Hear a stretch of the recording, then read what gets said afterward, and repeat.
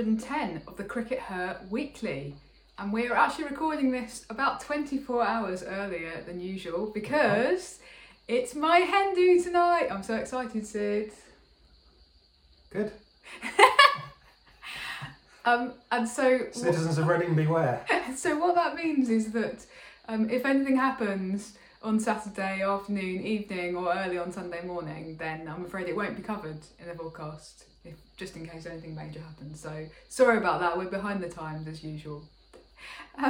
Anyway, okay, so Sid, we did have an interesting listener question after last week's podcast. We did, one that really made me think. What was it, Raf? It was from Christian Barrow, and he says, is under 19s the right age for a junior championship? Because of course we were talking about the ICC's under 19 World Cup that's going to be held in South Africa next year. He says, despite cricket being a game where players mature and play later than other comparable sports, why do we make the junior championship age younger than the standard of under 21 in sports like football and rugby? Yeah, I thought this was a really interesting question. It's one that really set me thinking. I think that ultimately you have to ask what the purpose of the Under 19 World Cup is. And it's easy to see it like in terms of similar to other sports to go, well, we're nurturing particular players. So, and that's like kind of the obvious answer. So you go, well, if you look at the men's Under 19 World Cup team from 10 years ago, look how many of those players that were in that England team won it about 10 years ago and contained people like Ben Stokes that obviously went on, and several of those players went on to be top professionals. It helped to nurture those players, etc., etc. But I don't think the Under 19 World Cup actually is really about that. What it's about is forcing the boards to nurture their age group systems. So in a way, it's not about those individual players. It's about saying to individual boards, you need to nurture your system for schoolgirls and for age group cricket in order to provide a team for this. And that forces you to pay attention to that level and to pay attention to the level before people start becoming professional. So if it was about the individual players, if what we were trying to do was really give experience to people like the Alice Capsies of this world, then I think an under-21 tournament perhaps would make more sense. As would a rule saying, for example, that you couldn't play if you played in a full international for a full member country or something.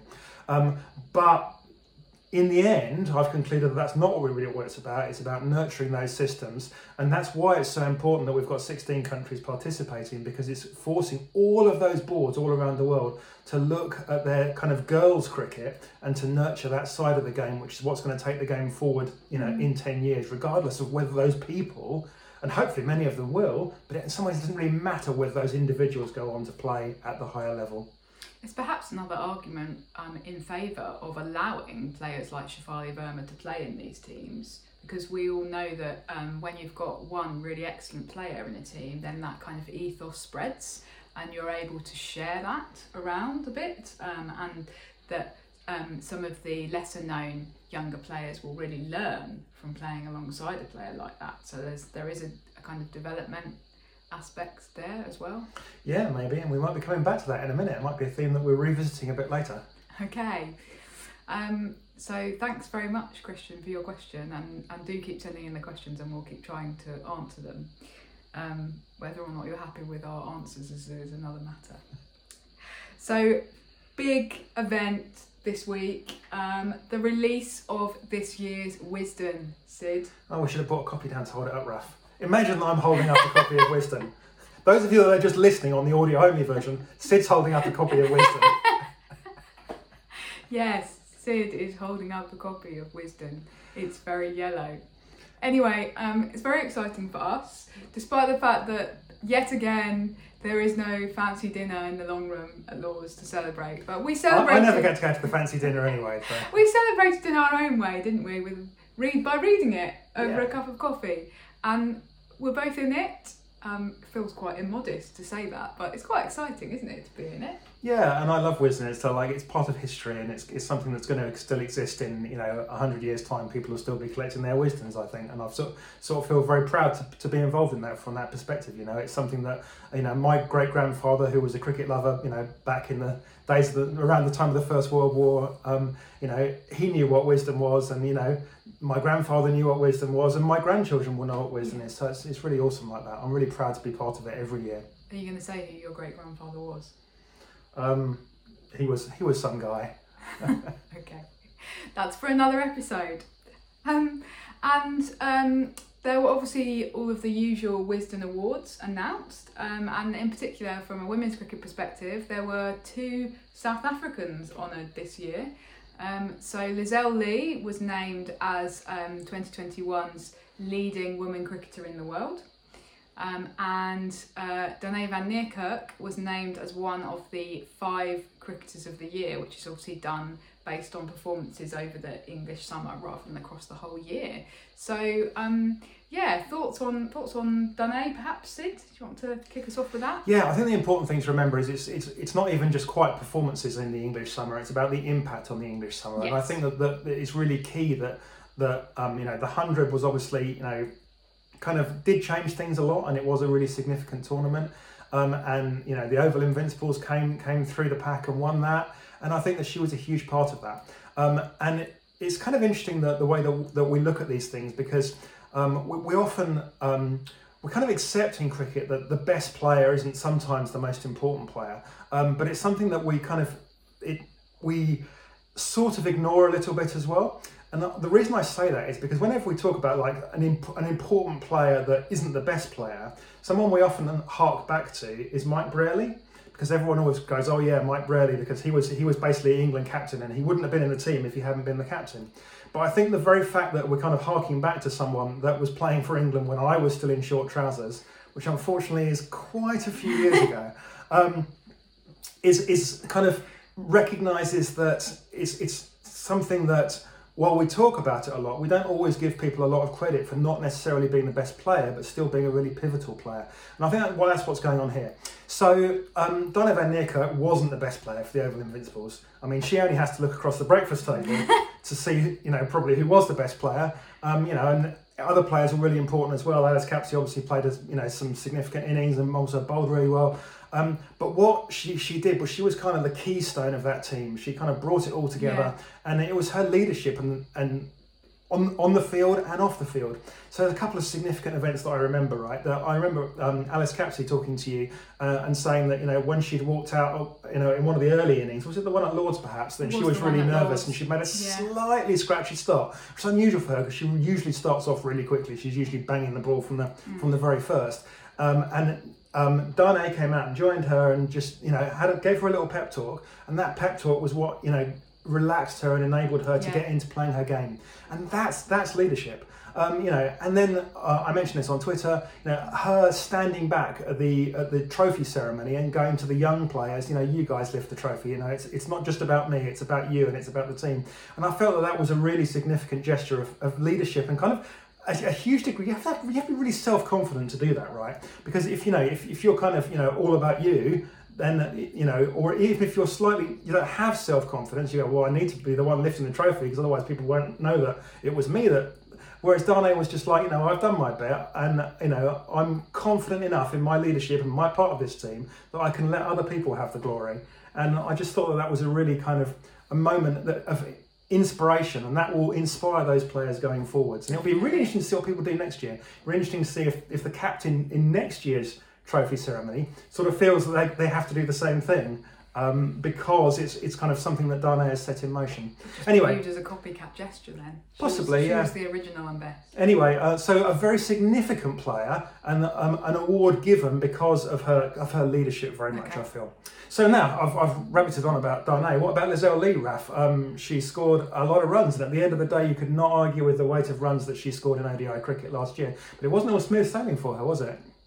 No, and actually I'm privileged that every year for the last few years I've written the piece on the leading women cricketer in the world, and it, generally speaking, involves ringing them up and saying, you've won, congratulations, which is always really nice, and then getting a little interview with them and getting a few quotes. It's normally a relatively short piece, but it's nice for them to have something to say and be able to kind of talk about their year from their perspective.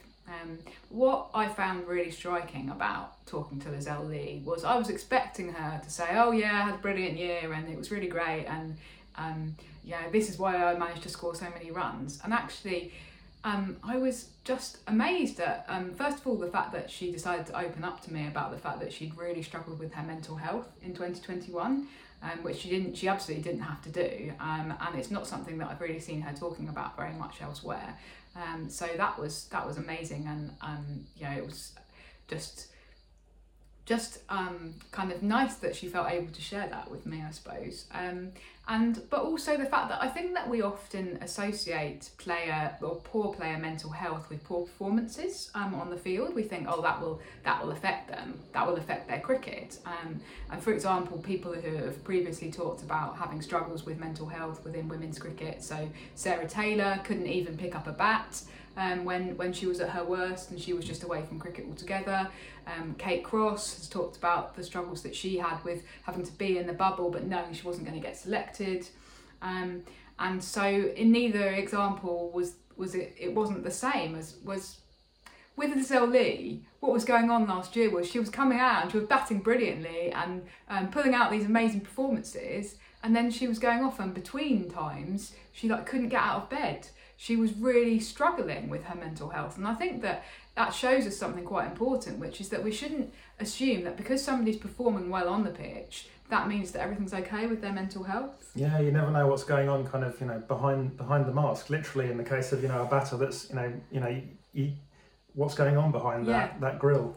Yeah, so I think that the piece, it's brilliant to recognise her achievements, but I also think that she was brave to speak out in the way that she did, and that it teaches us something very important about player mental health, and the fact that the warning signs aren't always the signs that we might expect, and I hope that she can go on and have a brilliant 2022 and beyond, and she said that she feels that she's now kind of back to her best mentally, so let's hope that that's reflected. And obviously since we did the interview, she's become a mum, so that's exciting. Obviously big congratulations, and all the best to Lizelle Lee.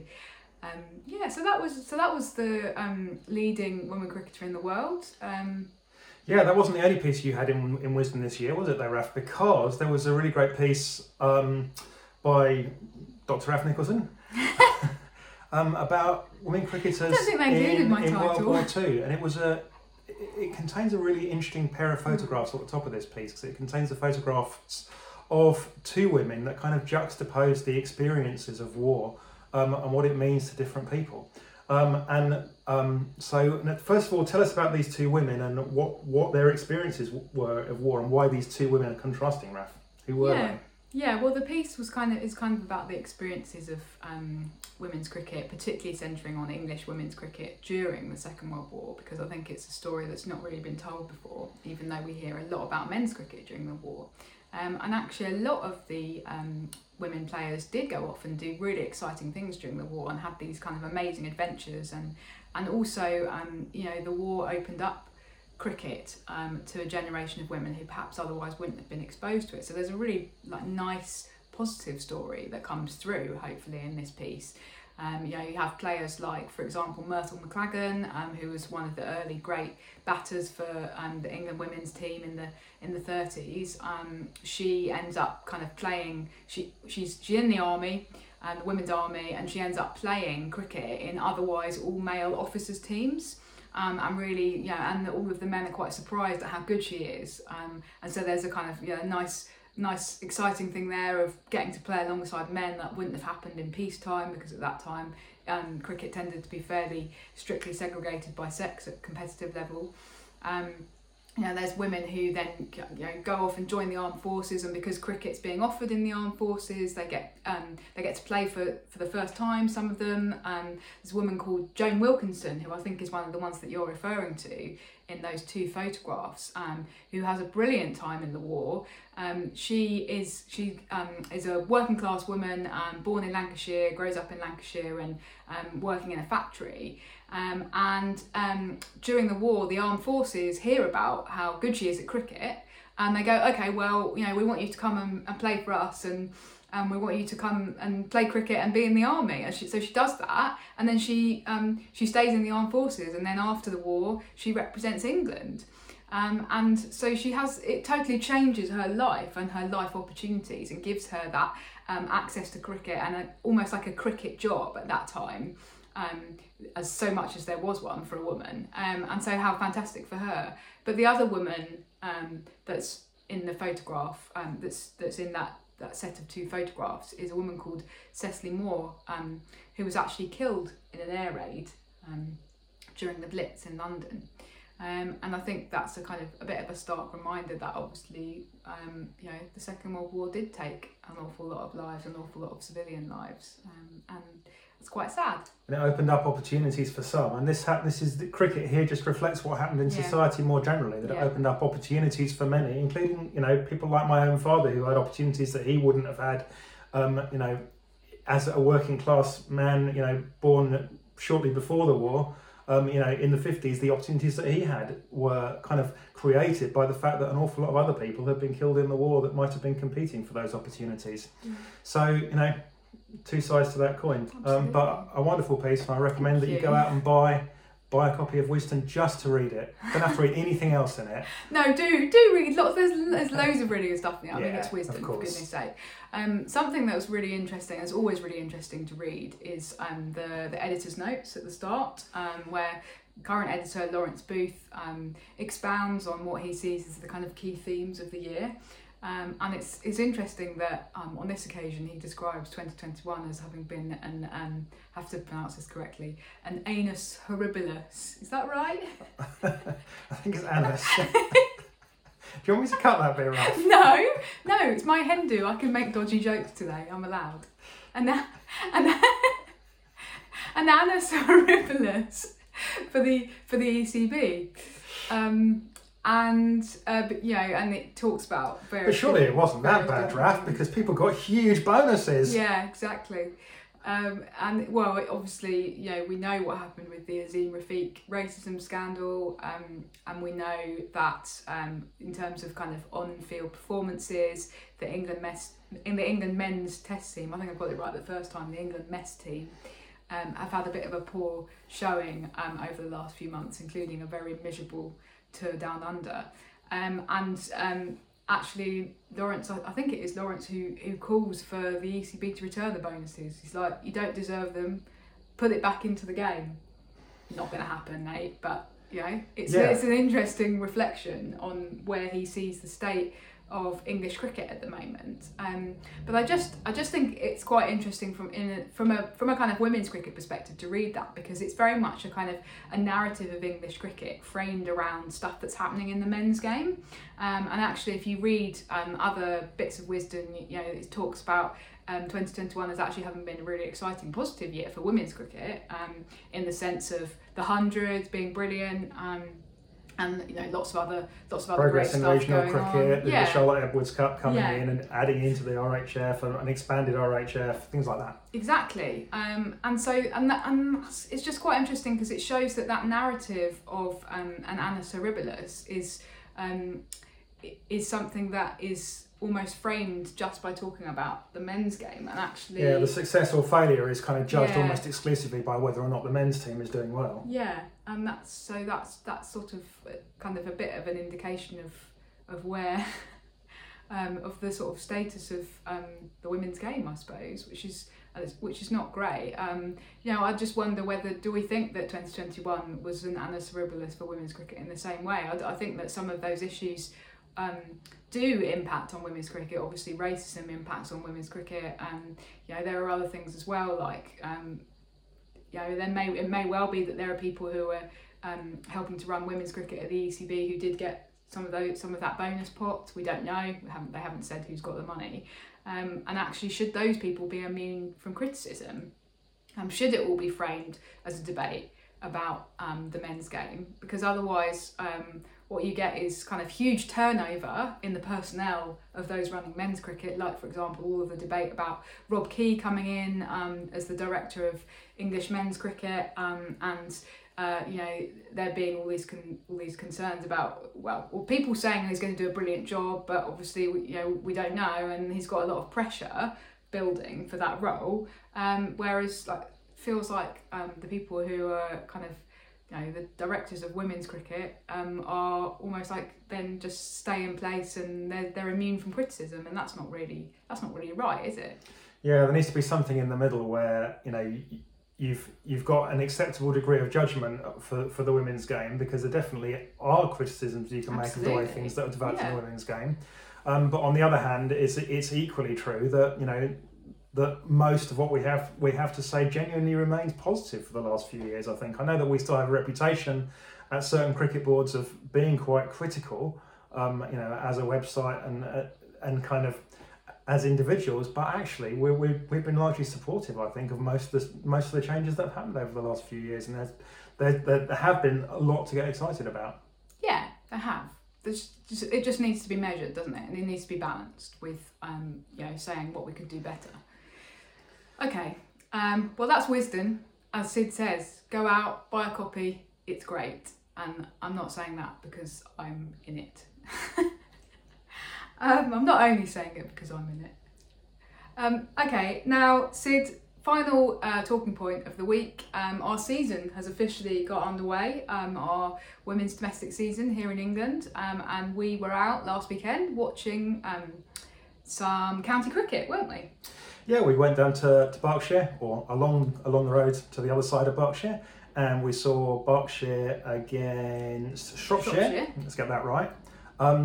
And yeah, we saw one game a little bit one-sided and one game a little bit more two-sided. Berkshire won both those games, but they were reasonably competitive games and probably the sort of thing we want to be seeing in county cricket.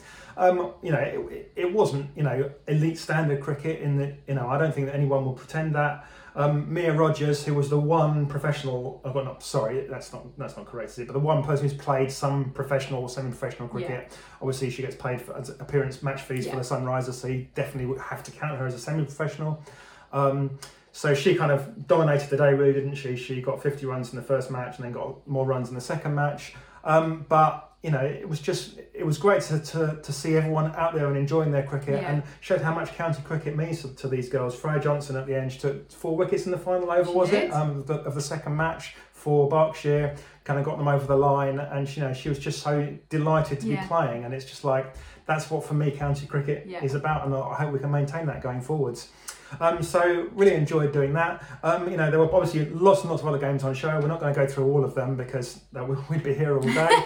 would. We do want to briefly mention the Middlesex Huntingdonshire thing that happened, because that shows that we still haven't got it quite right. Isn't that right, Raf? Yeah.